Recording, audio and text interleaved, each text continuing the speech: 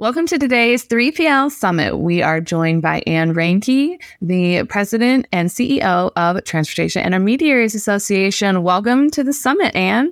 Well, I'm so honored to be here. Thank you so much for having me.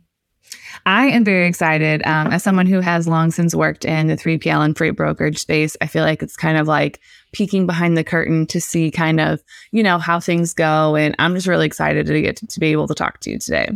So before we jump too far in, let's get some background on you and kind of how you started at the TIA. Sure. I am from a railroad background. I was with CSX for 16 years. I left because I had never worked for the government. And I think it's a valuable exercise for people if they can to have some sort of outside experiences outside of the industry. So I worked for the Department of Transportation for 18 months. I learned in that time that there is a lot of stuff that goes on there, and it takes a long time to get most things done. And it's an incredible skill set to have the patience to see things through and to execute and implement. I don't know if I had that patience. So I started looking for other opportunities, and this TIA opportunity came to me, and I thought, oh my gosh, what a fabulous industry. And it's sort of, as you said, peeking behind the screen of what is making freight work. And so I've been here now 2.5 years. I love it. I also love that, you understood that nothing in government ever moves quickly. And sometimes it's almost painfully slow. Like I would almost rather watch paint dry than try to wait out some kind of appeal or anything like that. So I'm glad that you got to join us over here in the cool land. Thank you. So can you explain kind of how TIA promotes ethical business practices in the transportation industry other than just like, nobody should be breaking the rules, because you guys kind of go above and beyond that to really make sure that everyone's on the up and up and, operating safely for everyone. Sure. And thanks for asking, because ethics, as you know, is a huge issue, certainly right now with the amount of fraud that we're seeing in the marketplace. So I'd say we do it in 3 ways. The first is through education. We have our education courses now actually accredited by the Commonwealth of Virginia that emphasize the proper way of behaving and what you should do as a broker, how you maintain your clients and your customers, and the right way to treat people. We have contractual frameworks which delineate everything that you should do to protect everybody who is a stakeholder to the contract. We also, as a requirement of membership, each member has to sign an ethical pledge. And how do you enforce that? Well, we have an ethics committee. So these are the people who volunteer, sort of like your internal affairs in the police department. These guys and gals volunteer to make sure that we're holding our members accountable. And we have to. If I can do anything really as president and CEOs to make sure that our word is our bond and that our members really do uphold the highest values. I think the last thing we do is try to externally communicate that if you're dealing with a TIA broker, there is sort of a good housekeeping seal of approval behind it. And so there are 31,000 brokers in the marketplace, apparently now. That's incredible if you think about it. It just ratcheted up over the last 2.5 years for reasons we'll get into. And there are 2,000 TIA members. We hope you use us.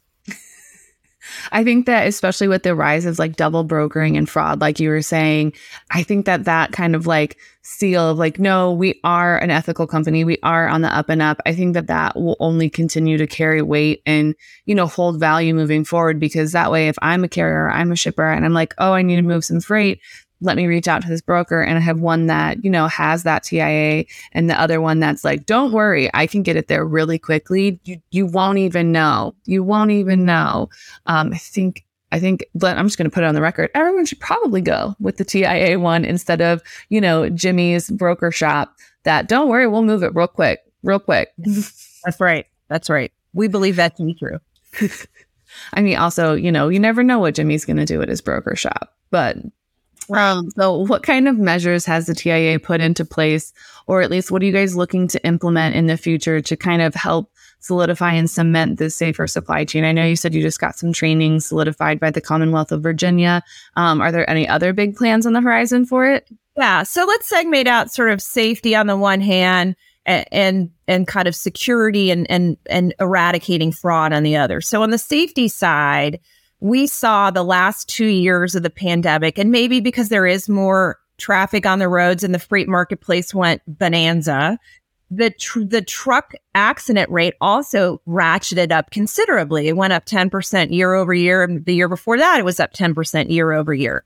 And so what we have been screaming for, tilting at windmills for, is that there should be some sort of safety standard for carriers when a broker selects them. And typically, and you probably know this because you have a brokerage background, unfortunately, most of the carriers out there are not rated. And the reason they're not rated is because someone from the FMCSA, an inspector, hasn't gone out to see them. 92% of those don't get rated because they're required to come out and physically check their brakes and look at every truck and all that stuff. And so as you might expect, FMCSA has constrained resources. They can't possibly go out. And so they only go out really to the big ones. And so that means your owner operators and your smaller carriers are disadvantaged. And so, and then the broker then doesn't know, honestly, the reputation of that carrier and hasn't necessarily worked with it because 92% of them are not rated. So you're sort of like hoping for the best based on data that is available. But you know what? There is data available. It can be filtered up to FMCSA. There can be a rating that is established from that. And so that's what we've been asking the FMCSA to do, is to establish that safety rating, either up or down, no conditional, because I don't even know what conditional means. Nobody knows what conditional means. So that we have legislation that would promote that would call for a rulemaking. And that to me seems like that could eliminate certainly some of the unsafe behavior that you see on the nation's highways. So that's safety. On the other side, we're talking about security and fraud. Double brokering is what I just went down to Atlanta. I met with about 6 members. Every single one of them said they have never seen double brokering as bad as they've seen it in the last few months. And why is that? I think there are a lot of reasons. You could probably think of some too, Mary, that the fact that the freight market is down and there are a lot of people in the space means there are more people chasing less freight. But also with the digitization of freight, you're not faxing documents every time. You're not calling everybody. What you're doing is doing stuff online, and it's so easy to hack into. It's so easy to commit fraud. And so our brokers contact what they think is a legitimate carrier. It is not. It's a fraudulent entity, may not be based in the United States. And on the other hand, the carrier then gets the business who they think is from a reliable broker who's either being spoofed or what have you. And both parties get punished. One doesn't get paid. The other has to pay twice. Either way, right? And that's the best result. Otherwise, you have an insecure outcome where, like, one of our members had a load of meat stolen. We don't know where that meat ever went. Where did the meat go? Like, are we eating it now? I don't know. And so to me, that is something that's really, really a huge problem, and not any enforcement to stop it. I mean, like you said, the FMCSA is limited in their resources. It's not like they can just hire thousands of people to go out and inspect all these carriers. So I really feel like if they are able to kind of roll up these safety ratings and everything like that, just up or down. And if a carrier gets a down rating and they're like, no, we're a good carrier, then they can appeal it. And then that will also kind of help the FMCSA know where they need to divert resources and where they need to go, because, you don't want to waste time going inspecting the big guys, because 9 times out of 10, they're probably always going to pass because, they're a large trucking entity. Yeah, it's a lot of those. Exactly. Yeah, it's a lot of those smaller ones that have that problem. And I can't even tell you how many times in the last few months, again, like you said, I have heard so many people that's like, we have these great programs in place. We have all these rules for selecting new carriers. We have all these processes we go through, and they'll still get hit with double brokering just because, you don't know. That's right. And, so we have a couple of members that I talked to when I was in Atlanta. One that says they don't use a carrier that hasn't been in business for under 2 years. So you have a whole set of probably legitimate carriers that are being disadvantaged because of this fraudulent exercise, which, again, most legitimate carriers are not doing. It's some entity from God knows where. We don't know where. And so what we've partnered with OIDA, the owner operators, and some other organizations to try to figure out what we can do from a best practices perspective. You know, we TIA put together a kind of a list of red flags of what our members should look for. And so, for example, one would be that there's a Gmail account as opposed to a legitimate business account that you're working with, or they don't give you a physical address. It's a PO box, or, you know, you can't ever contact the driver. There's no way to track the shipment. Like all of this stuff that goes to tell you, all right, something is not right. And so I'm not going to do business with them. And so, you know, partnerships, also technology. We have a number of technology solutions that are trying to get at this problem. Yeah, it's something. And also just like, you know, as a former broker, you just know when something's too good to be true. You're like, okay, this guy says he has a team. He's coming in like $200 to $300 under every other spot quote I've gotten. And he's got like a at Yahoo. And you're like, dude, it's not that hard to just like register. Yeah, right. It's like not that hard to register a domain on Google. Like, at least get into the early 2000s. And sometimes you just like have AltaVista.com, SECglobal.net. But it's some of those like those gut feelings where you're like, this is too good to be true. Maybe it might actually be too good to be true, because, you know, like if you're in those loads and you're in that network every day, like, you know, when something's kind of like, wait a second, this was too easy. Why was it too easy? This is a new carrier, not a lot of data on.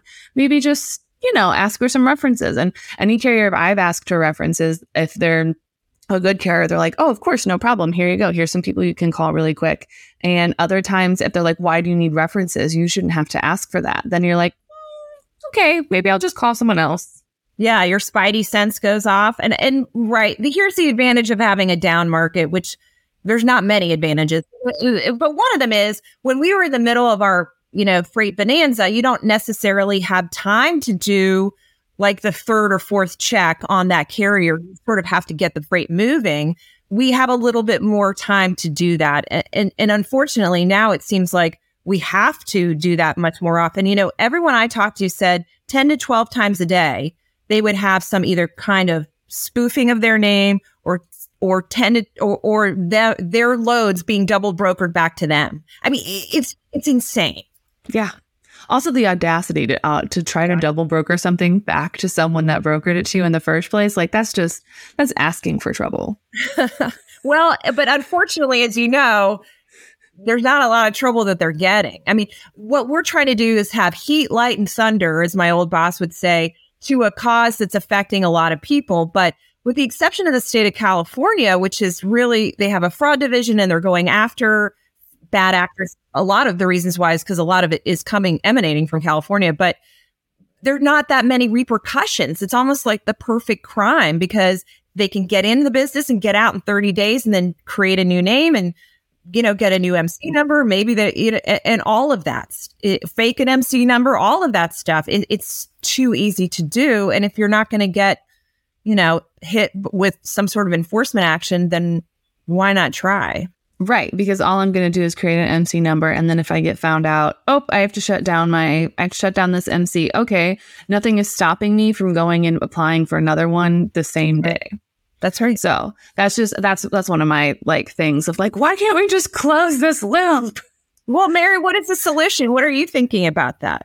I mean, I think the only thing that I could think of is that like, because like you said, the enforcement part of it is the hardest part because you have to have those resources to go after people. So ideally, in a perfect world, you know, it would become like states would be able to get involved and they would be able to shut it down and then refer it up to the FMCSA, say, hey, someone with this name can no longer apply for an MC number. But then again, that's not really changing anything because they could use a false name. So it's literally just like you try to stop one.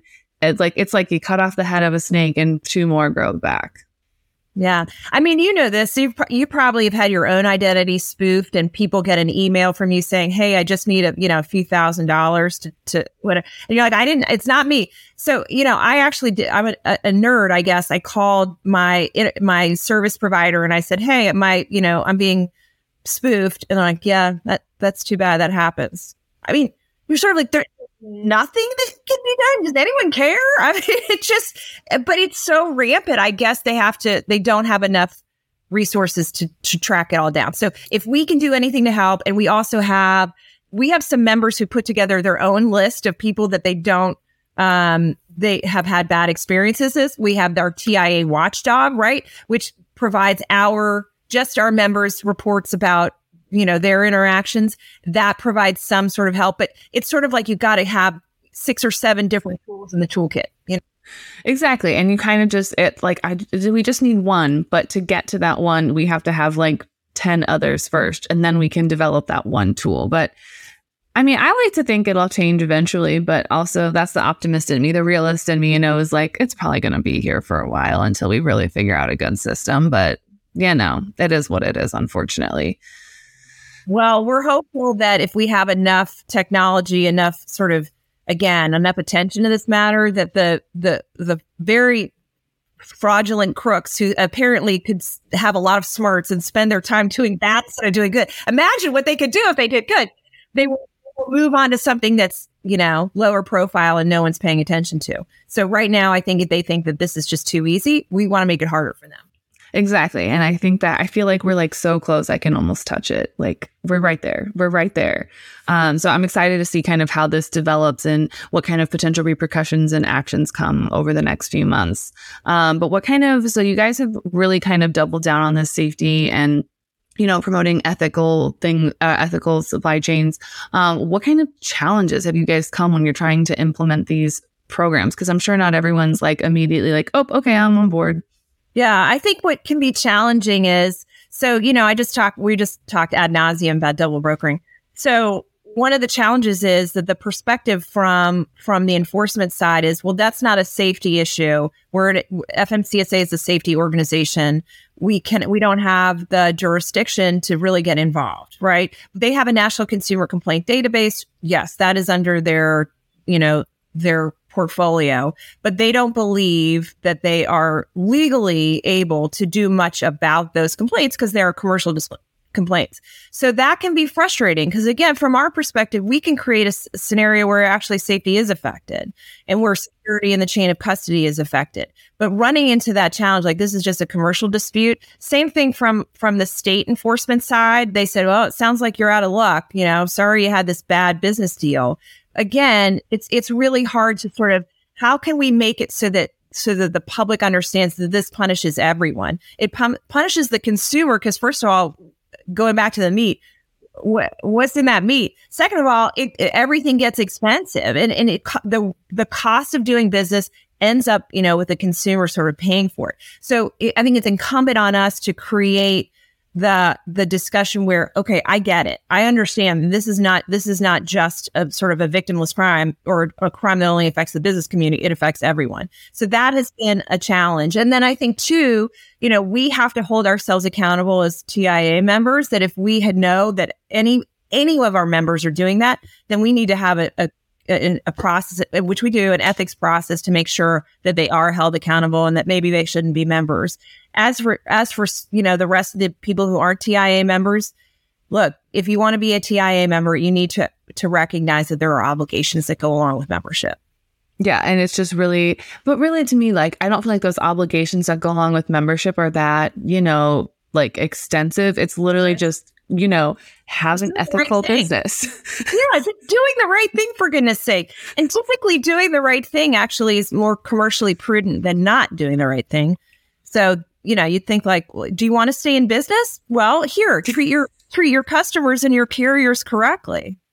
Exactly. And especially now that more and more consumers are, onto the supply chain process and they want to know, like, how was my product manufactured? How was it? How did it get there? What kind of emissions has it had? Like, consumers are they want more and more information about how stuff gets to the store. And I think that those people that are more hesitant to, share that information or have that transparency, I think that, it might be a rough couple of years for them as everything kind of changes and everyone pushes towards transparency. And, more of doing the right thing is, I hate to say it, trendy. Well, yeah, I mean, part of we're not going to dive into the ESG discussion. That's for another day. But, certainly part of the obligations for, ESG and for corporate sort of social responsibility is knowing who your stakeholders are along the supply chain. And, we have focused on that with our participation in the EPA Smart Way program, right? So reducing emissions or focusing on how to reduce emissions. So can we also do this to how to reduce fraud? And I think that that's sort of where we're inevitably going. Kind of going into what you talked about earlier with the whole, the memberships and the obligations that come with being a TIA member. So a lot of people, or a lot of 3PLs specifically, like stuff that I've worked at or people I've talked to that have been in them, have kind of seen TIA as like a big bad guy and kind of like this overlooming, like, you have to follow our rules, blah. But like, the rules really aren't that intense if you go look at them. So kind of, why do you think a lot of 3PLs still are hesitant to see TIA as a partner? Mary, I don't know if I agree with you, but let's just assume that what you're saying is correct. So the brokerage industry has changed dramatically over, the last 40 years. So the industry was deregulated in the 1980s. I was, had feathered hair and was still in high school in the 1980s. So I can't opine on what happened. But what I understand was, at that time, the broker was paid a commission by the carrier. It was a totally different construct. Then it was partially deregulated and it was sort of a free-for-all. Since that time, it's become far more professionalized, far more tech focused, far more savvy. We're not faxing people anymore, God forbid, although maybe we should go back to it. I don't know. But because of the pandemic, the last 2.5 years, there is a recognition about how critical our role is in the supply chain. Our tagline is we're the center of the supply chain. And we're saying that because we connect the shipper and the carrier on the other hand. But what's important about that is that we're deriving efficiencies in the marketplace because we have this reach into capacity that our shippers may not have. The shippers will know the big guys, right? But as you know, the big guys represent such a small percentage of the total trucking market. And so we're able to connect. And, again, I'll go back to my visit in Atlanta. The members I met with consider it so important to have good relationships with their carrier network and to treat them well and have them come back and so they can rely on them. So, do you have to conduct yourself ethically? Yeah, well, there are more eyes on you. And I think, I don't know if there are people out there who said TIA is a big bad ogre. I don't know if that's true or not, but I would just say that it's for your long-term proposition, your value prop, as they would say, that your long-term value proposition is to do good by your customers and do good by your carriers. And TIA is here to help you we can provide the resources to make sure that it's not so onerous. It's actually understandable and it's common sense.